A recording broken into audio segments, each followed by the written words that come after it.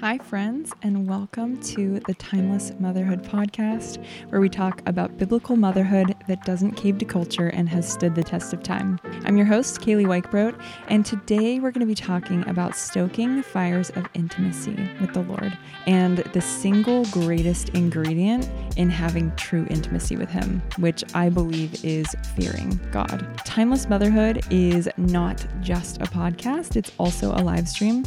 So if you're listening to this from a different podcasting platform like Spotify or Apple Podcasts, just know that every Tuesday at 7 p.m. Eastern, we record the episode live on YouTube Live. And you can come interact in the comments, you can post prayer requests so we can pray for you, and it's a great way to get connected with the Timeless Motherhood community. So you might be wondering how fearing God can lead to intimacy, because typically we might think that if we fear somebody, we probably aren't very close to them, but it's actually quite the opposite with God, and I'm going to show you how. But I want to start with this question. Has the fire in your intimacy with the Lord dimmed, or was it lit to begin with?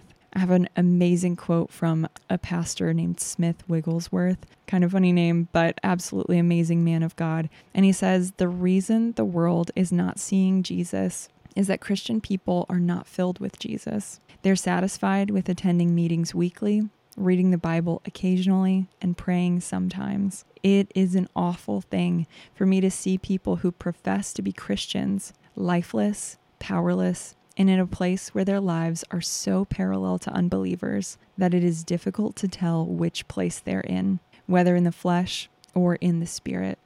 And that just convicts me so much, because I want to be a city on a hill. I want to look like Jesus. I want people to be able to pick out the fact that I'm a believer from the way that I live my life. And to think that there have been periods of my walk with the Lord where my life looked no different. I wasn't changing the music that I was listening to or the shows that I was watching, the way that I was dressing. I could be in a crowd of atheists and you would not have been able to pick me out, except maybe that I was wearing a cross necklace. And ladies, I'm here to tell you that that is not the way to be identified as a Christian, which I'm sure we all know. And so I want us to look at fearing God in the Bible and how it's not just an Old Testament concept, but it is mentioned many times in the New as well as from the mouth of Jesus. And so I believe that to know God is to fear Him. And so we're going to start in Isaiah 33:6. And I'm going to sub in for pronouns, and God will be the stability of your times, a wealth of salvation, wisdom, and knowledge. The fear of the Lord is our treasure. So Isaiah is equating the fear of the Lord to treasure. That's significant. And then we see in Proverbs 2:1-5, "My son, if you will receive my words and treasure my commandments within you, make your ear attentive to wisdom. Incline your heart to understanding. For if you cry for discernment, lift your voice for understanding. If you seek her as silver and search for her as for hidden treasures, then you will discern the fear of the Lord and discover the knowledge of God." I don't know about you, but I deeply want to know God. And I believe that when we know Him, we will have a holy, reverent fear for Him. Because, how can you stand in front of the creator of the universe, the creator of all things, our very own maker, and not tremble with at least a little bit of fear? So then in Proverbs 9:10, "The fear of the Lord is the beginning of wisdom, and the knowledge of the Holy One is insight." So in order to be wise, we must first start with fearing God. That's really significant, guys. Let's take the Bible at face value. And when it says things like this, we really need to incline our ears to listen and start to apply that to our lives. And so even Jesus, like I said, tells us to fear God. So in Luke 12:4-6, He says, "I say to you, my friends, do not be afraid of those who kill the body, and after that have no more they can do.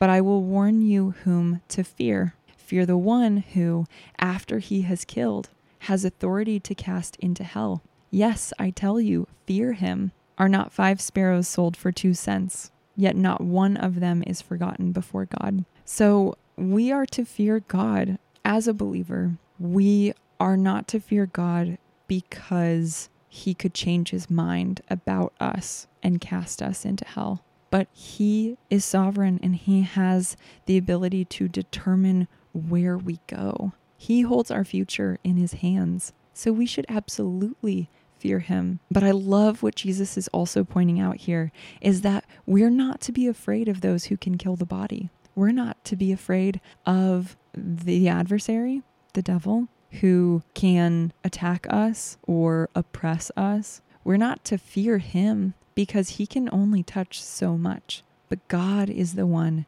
who holds our spirit in his hands. In 1 Peter 1:14-17, it says, "As obedient children, do not be conformed to the former lusts, which were yours in your ignorance. But like the Holy One who called you, be holy yourselves also in all your behavior. Because it is written, you shall be holy, for I am holy. If you address as Father the one who impartially judges according to each one's work, conduct yourselves in fear during the time of your stay on earth." Now, a couple interesting points here. This is the New Testament. I think we have a lot of talk, even in Christian circles, well, especially in Christian circles, about legalism. And I want to just define that term. That term specifically refers to working in order to gain salvation. So you do all of the right things,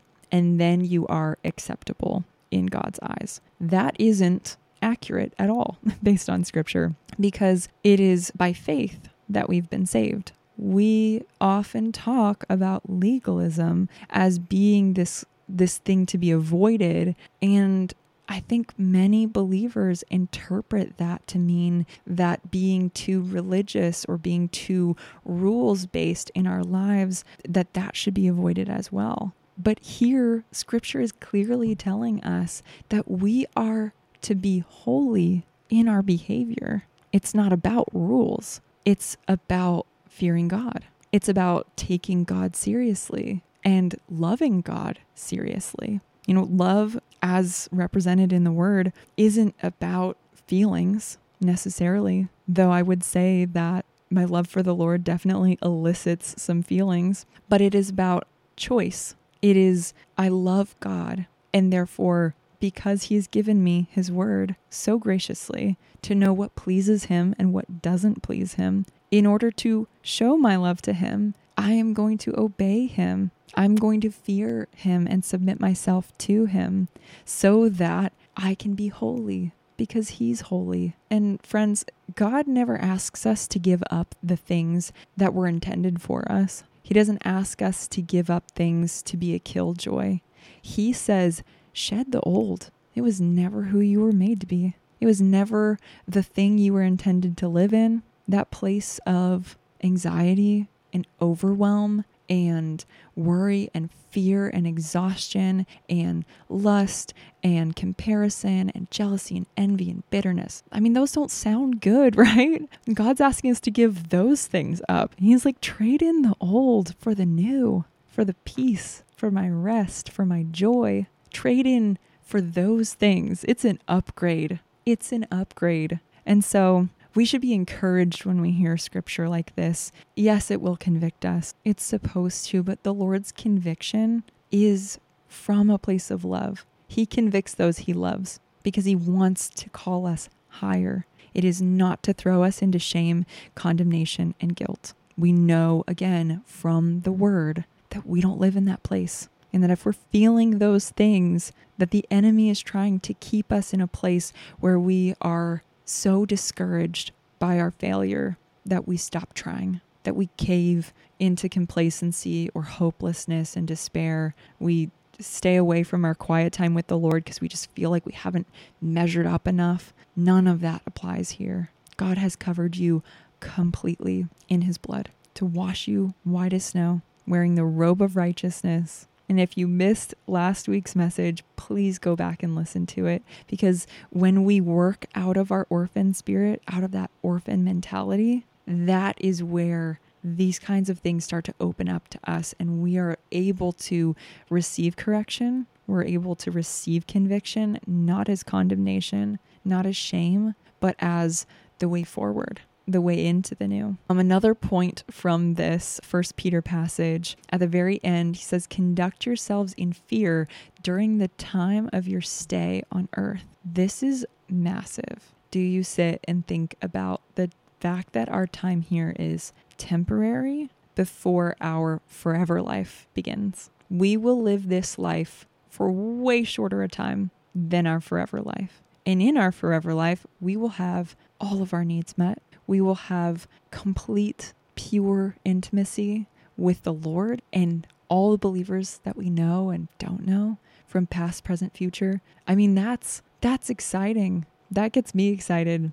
And we ought to live this life as if we only have one life to spend on God, because we are going to be instantly perfected once we get to heaven. All the temptations that we face daily, gone. All of the patterns of sin in our lives, gone. We will just be blissed out. That's at least how I see it in my head. And we sure could wait until that day and give ourselves that excuse of, well, nobody's going to be perfect till heaven, which, yes, this is true. But if we wait to look like Christ once we're in heaven around everybody else who's already gotten through the gates, we are spending our lives here selfishly, because God is inviting us into a relationship where he comes to dwell in us. And when we fear him and we submit ourselves to him so that that light can shine to the world, that is a life well spent. That is a life well spent. We want to spend our lives on Jesus, to give him, like Mary with the perfume, where the disciples said, she's wasting it. I want to waste my life on Jesus, because it isn't a waste. It may look like a waste to the world, but I'm not here to please the world. We're here to please God. And so let's go into a little bit of the practical side of fearing the Lord. What is that exactly? We're not talking about fear. You know, it says God has not given us a spirit of fear, but of love and of power and a sound mind. So we're not talking about that kind of fear. But I think this short snippet from C.S. Lewis's book, The Lion, the Witch, and the Wardrobe, actually does a great job of showing just what I mean by fearing God. And so Mr. Beaver is saying, don't you know who is the king of beasts? Aslan is a lion, the great lion. And Susan says, oh, I thought he was a man. Is he quite safe? I shall feel rather nervous about meeting a lion. And Mrs. Beaver chimes in, that you will, dearie, and no mistake. If there's anyone who can appear before Aslan without their knees knocking, they're either braver than most or else just silly. Lucy, then he isn't safe? Mr. Beaver, safe? Don't you hear what Mrs. Beaver tells you? Who said anything about safe?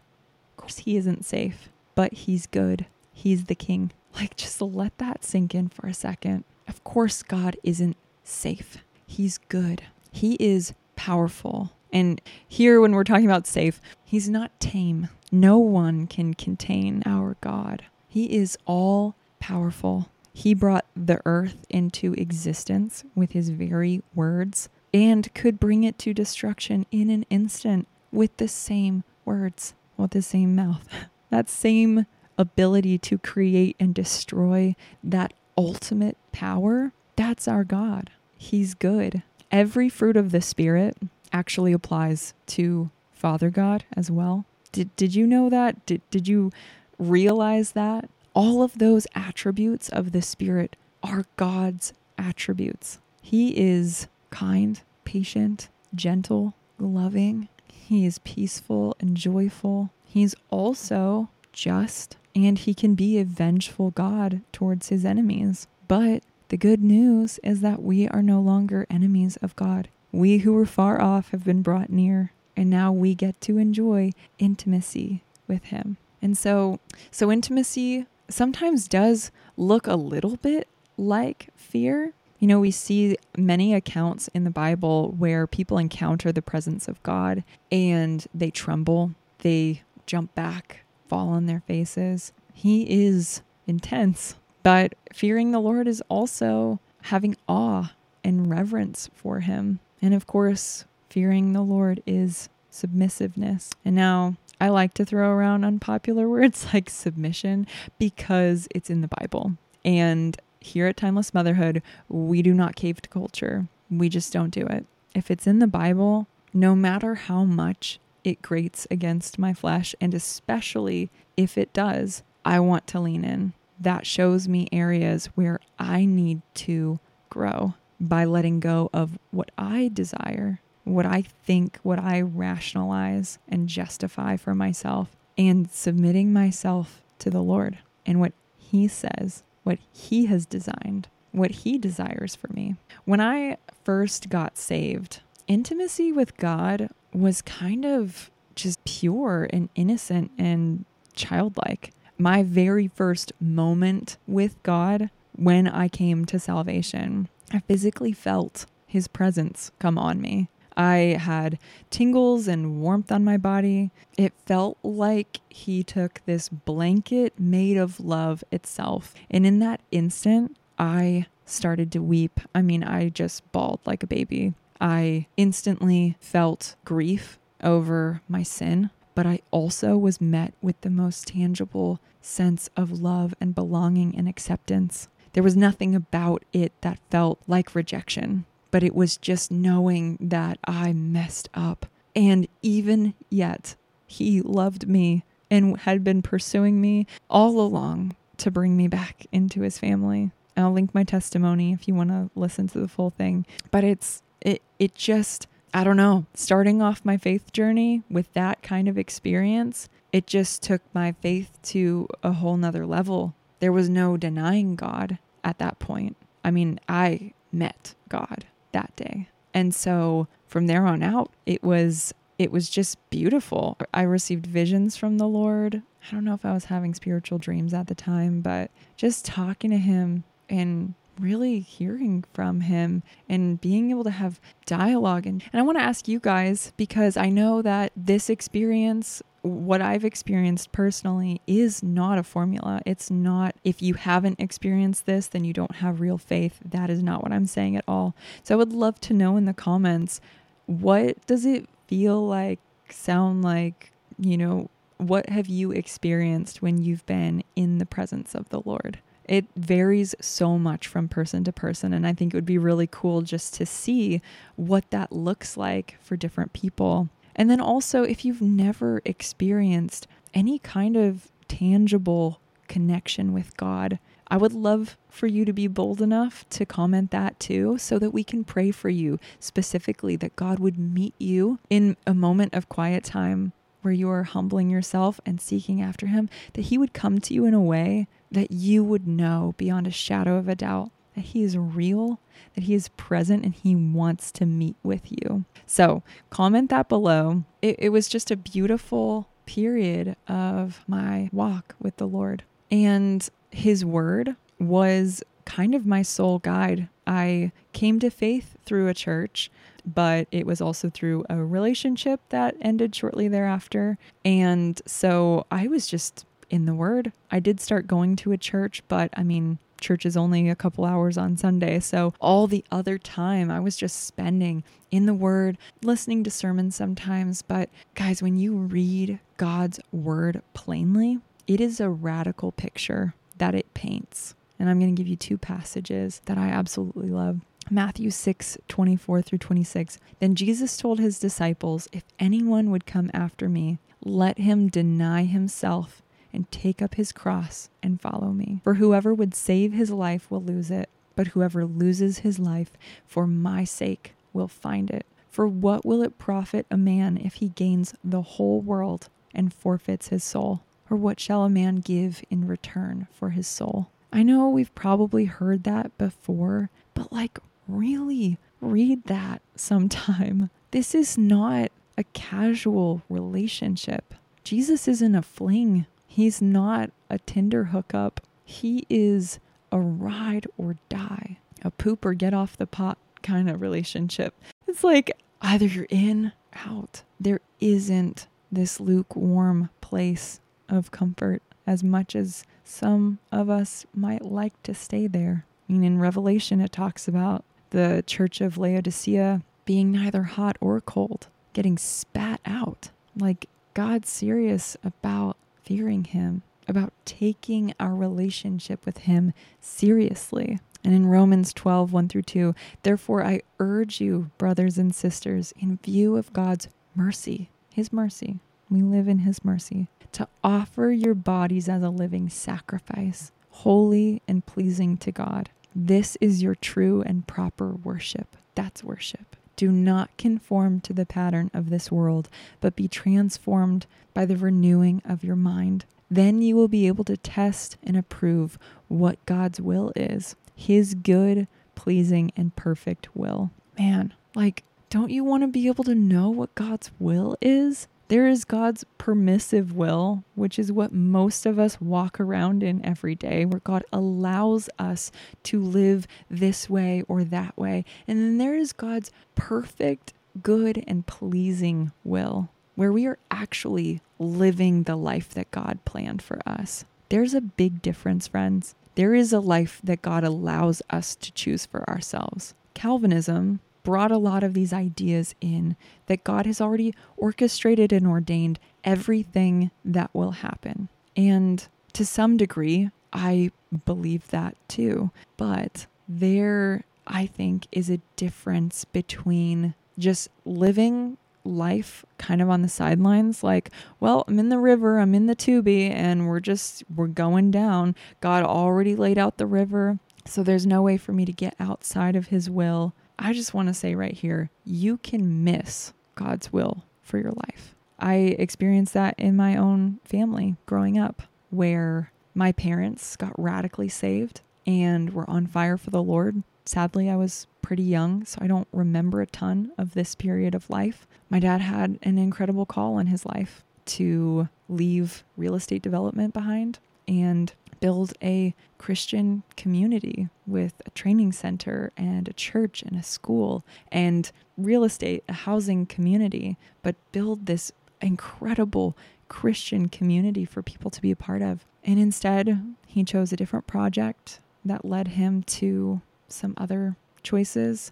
And within a year, 2 years' time, my parents' marriage completely disintegrated and they got a divorce. And that, my friends, is how we miss the will of God. That wasn't God's will for my family. That was the enemy's plan. And sadly, my dad succumbed, I don't know if that's a word. He fell for the tricks. And that's what I want to encourage us to avoid by recognizing we have a part to play in partnering with God and walking out his will for our lives, for our families, for our children. It's really important. And again, it all comes back to taking God seriously and fearing him. So what are the things that kill our fear for the Lord and that intimacy that comes out of taking him seriously? Well, fearing other things. And honestly, all idolatry really can be traced back to a root in a fear of losing something. There was a season where my marriage became an idol. I was so afraid of continuing on a path where I was wanting to pursue God more than my husband. And he had been a believer for a long time. Like, he was more mature and stable and kind of where he was at. And I was just fireball for God, but also immature. And so in my immaturity, I started to get fearful that if I kept growing in the Lord, it was going to cause division between us. Wasn't he supposed to be our spiritual leader in our home? And well, if he's not doing that, then how am I supposed to honor him and honor God? And before we were ever wives, before we were ever mothers, we were daughters. We are daughters of God. He is always at the top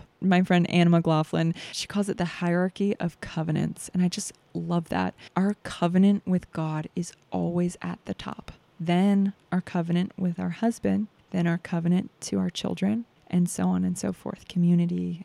And so we have to remember that our highest order covenant is with God. I have a sweet, sweet friend who is walking out some challenges in her family where her husband is a different sect of Christianity than she is, and they have children that they're raising together and, going to one church one Sunday and going to a different church another Sunday. And, she's just been such an encouragement and such an example to me of someone who is both honoring her husband, loving and respecting him, especially in front of her children, but also seeking to honor the Lord in the way that she is raising her children. And it's so beautiful to be around women like that who are walking difficult circumstances, but choosing to fear God above all else. And you know what? There's so much blessing in that. God has blessed that. Even on the hard days, God has blessed that and has used that in a lot of ways to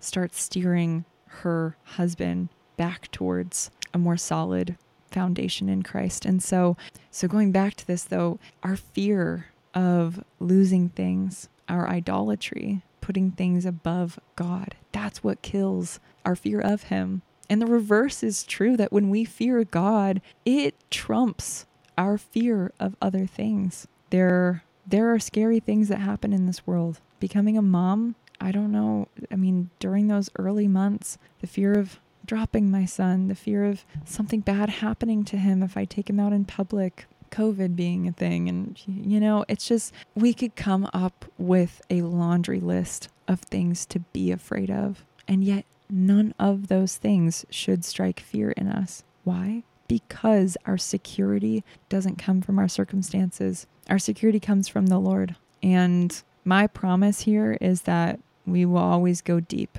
If you don't like it in the deep end, there's a place online for everybody. But that's just what we do here. And so in light of how crazy the world continues to get, we need to really sincerely think about how much we would be willing to withstand to claim God as our Lord and Savior. I remember the Columbine shooting, and I'm not trying to intentionally trigger anyone here, but I think it's really important that we really consider the cost, that we think all the way up to that point and go, would I not even love my life even unto death? Would I try to save my life by denying Christ? Becoming a disciple will cost us. And I think it's time that we wake up and realize that there's a lot of people who don't like Christians, and it's not always because we're hateful. Sometimes it is because we're hateful. And I praise the Lord that He is growing us up and out of that, so that we really look like Christ. But guys, Jesus was not hateful. He was truthful. People hated Him. Some people loved Him. Some people hated Him. Salvation is free, but to become a disciple, a true follower, one who fears God above all else, that will cost us things. We will have to sacrifice. We will have to die to our flesh. You want to go there with me? Let's be sold out for Christ. Let's be sold out together. Let's encourage each other in running this race well, in honoring the Lord in the things that we do in our homes, in our communities, in our relationships. And so when we make that decision, that begins transformation in Christ. Because until we are surrendered, we can profess faith and still hold on to all of our lives, like every part. Be like, no, God, you're real. I get it. You're real. I don't want to go to church. I don't like church people, or I've been hurt. Like, I get it. The Bible's good, but I don't really want to read the word. It's boring or doesn't make sense to me. When we fear the Lord, we submit, we surrender to Him. And these are the signs of that surrender. This is what that surrender produces, the fruit of the Spirit. Matthew 7:16 through 17 says, "You will know them by their fruits. Do men gather grapes from thorn bushes or figs from thistles? Even so, every good tree bears good fruit, but a bad tree bears bad fruit. I want to be a good fruit. I want to be a good tree that produces good fruit. And so we surrender our tree to be remade. That's the new creation that we get to live out. It's so exciting. And then the next thing is that the light of Christ radiates from us. In Matthew 5:14-16, it says, "You are the light of the world. A city set on a hill cannot be hidden, nor does anyone light a lamp and put it under a basket, but on the lampstand, and it gives light to all who are in the house. Let your light shine before men in such a way that they may see your good works and glorify your Father who is in heaven." And then that just makes me think of in Exodus 34, where Moses was in the presence of the Lord. And when he came down from the mountain, his face was shining. Like, that is so beautiful. And I can't remember where I shared this, maybe a previous episode, but my mom's own salvation testimony is that there was a woman who looked like Jesus. Not literally. She had the warmth and the love and the joy radiating out of her. And my mom at the time was suffering from severe depression. They had diagnosed her bipolar, and she was really struggling. And she saw this woman and she was like, wow, I need that. I want what she's got. And it was Jesus. And like, that is such a beautiful thing, to be able to bring people to Christ because of the joy and the love of Christ that radiates from us. Are you radiating his fruit, the fruit of his Spirit in your life? Is that light radiating from you? And I don't say this to condemn you, but I want to encourage you. God's inheritance for us is not anxiety. It's not depression. It's not overwhelm. It's not fear. He has rest for us. He has joy and peace for us. He doesn't have a perfect life and perfect circumstances. But you know what shines all the brighter is when we exude his light and his love in the middle of dark times. I was listening to a video from Milena Ciciotti, which I just absolutely love her transformation of being lukewarm, and she'll say it herself, to, running wholeheartedly after the Lord. But she was talking about some friends of hers who had twin baby girls in the NICU, and just how during that season, you would have never known that they were going through such turmoil. And it was not toxic positivity. It was Christ sustaining them through this hardship. It was the love of God permeating them, where they were sacrificing their desires. They were laying their fear on the altar and saying, God, you are sovereign. You're in control here. We trust you. And they were able to live with joy during that season.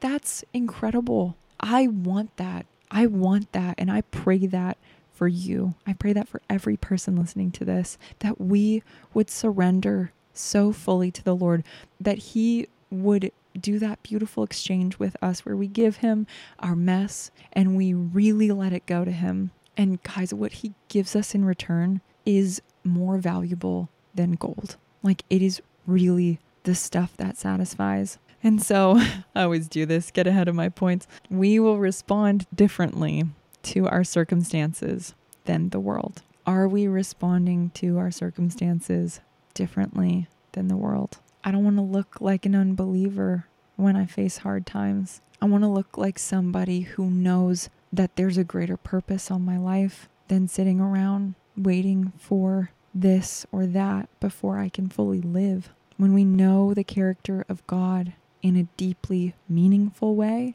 and we choose to trust that, then we are able to walk in freedom. Romans 8:28, we know that God causes all things to work together for the good of those who love God, to those who are called according to his purpose. And let's not misunderstand or misapply this verse. Sometimes things don't work out, even if it's God's perfect plan. But what do we think God means by our good. Our good is looking like Christ. Our good is the transformation of our lives to bring many to salvation. That's the good. That is the eternally good, the eternally valuable. I do believe that God blesses us. And the Bible is very representative of God blessing in material ways, through children, through kindnesses and friendships and relationships. But God, especially this side of the cross, while we were waiting for the return of Christ, he is concerned with the Great Commission and the good of bringing everyone good news. So how do we go from maybe fearing the Lord where we're afraid of him, afraid to be intimate? How do we grow in intimacy with God and fear him the way he wants us to fear him? It's more than just doing the right thing. We need to know who God is. We need to know who we are to him, and we need to experience him often. I did grow up in a little bit of a charismatic background. Now, I don't think it's a requirement that we feel God physically, but if you've encountered God, it just, there's no like, well, was it, and if you don't know, it's possible that you haven't had that experience with him yet. And I say yet because I believe that God deeply desires to encounter his children often and genuinely. And so in a few minutes, we are going to pray for that. But in Psalm 25:14, it says, "The secret of the Lord is for those who fear him, and he will make them know his covenant." I want to know the secrets of the Lord. I mean, doesn't that just scream intimacy to you? Like if somebody tells you their secrets, that's an intimate relationship. You don't just tell your secrets to anybody. You don't go to the McDonald's drive-thru and tell them your secrets. I mean, maybe if you're doing some sort of TikTok trend or something, but like legitimately, guys, we don't tell our secrets to people we don't trust, who aren't committed to us, who aren't in relationship with us. And so when we are in relationship with God, when we fear him, the secret of the Lord is made known to us. And so growing in intimacy, we need to spend time with the Lord. I will never throw out, it has to be this amount of time, this often, but you know where there are pockets of time. I'm currently in a season where we're still nursing. He sometimes sleeps through the night, sometimes doesn't. It's a little sporadic. And I've really wrestled over the last few months with, okay, God, is there grace for me in this season? You know, like, yes, there is. There's always grace. But I've also had to ask myself, am I sacrificing anything for God? Or am I just asking him for grace for this season? To just take what I have, which is whenever I feel like it, feel like I have the energy? Or am I willing to sacrifice a little bit of sleep and trust that he's going to fill in the gaps and ask him to take the 30 minutes in the morning? The Bible says, seek him and you will find him. Knock and the door will be open to you. I talk a lot about God pursuing me because I do believe that, especially when I was not saved, God pursued relationship with me. And I don't think that God necessarily runs away after we get saved and is like, all right, you gotta come find me. He's not far from us. But I think sometimes we get caught up in praying prayers like, God, I need you to speak really loudly to me, really clearly, because I'm not really listening. Because I'm not really setting aside time to still my mind and wait on you. I need you to do all the legwork to come after me. Like, think about if we made our husbands chase us like that. We're like, I don't really have time for you. I want you to have a really good relationship with me, but I'm just going to be doing my own thing. You got to come track me down, pin me down, and, talk to me. Tell me that you love me. Tell me all these things while I'm just out here living my life. Like, we've got to seriously consider how we can treat the God of the universe, the God who died for us that way, and ask ourselves, do we really fear him? Are we taking him seriously to treat him that way? To treat him like his word is boring and it would be crazy to spend an hour reading our Bibles or praying, when it wouldn't be crazy to spend an hour watching TV or The Bachelor? Like, these are real questions we need to ask ourselves. Are we idolizing garbage over the God of the universe? Are we taking him seriously? And if you are, if you've been making steps in that direction, I want to encourage you. That is amazing. And we're going to continue that this season of Timeless Motherhood. We're going, and whoever wants to join, let's get on board. We're going to keep going for these hard places and unearthing things. There might be some times where you feel frustrated, offended, like too much is being asked. This is all between you and the Lord. And I really want to encourage you, take these things to him. This isn't just a podcast where we talk about God. I want to help facilitate conversations with God. So we are going to take the next few minutes to pray. And in the last episode, we tried a listening prayer exercise. And I'd love to do that again. And then I will pray over everyone. But I want to encourage you to grab a notebook, a journal. You can grab your phone notes, and we're going to ask God a question. I'm going to say the question. You repeat the question out loud if you're able to, wherever you are, and listen. You can pause this if you're listening to the repeat. I'm not going to pause for too long, but we're going to write down first impressions. Maybe you are used to hearing God when you're in prayer, and maybe this is totally new to you. But I just want to encourage you, the first thing that pops into your head when you ask this question, just jot it down. And then later in your quiet time, you can take that back to the Lord, pray through it. I've been trying to implement less processing and more praying, where I am in a conversation with God, talking through the things that are going through my mind, instead of me just thinking about things without any input from the person who made me. So, okay, first question, Lord, do I fear you? And the next question, Lord, what is something that I fear more than you? And lastly, God, what is one way you want me to sacrifice for you? Or one thing you want me to sacrifice for you? And if you so feel led to share in the comments, I would love to join you in praying over those things. So whether you're listening to this live or in the future, feel free to share whatever you want to share, so that you can be cheered on by this community who loves you and is for you and is for you continuing to grow in intimacy with God.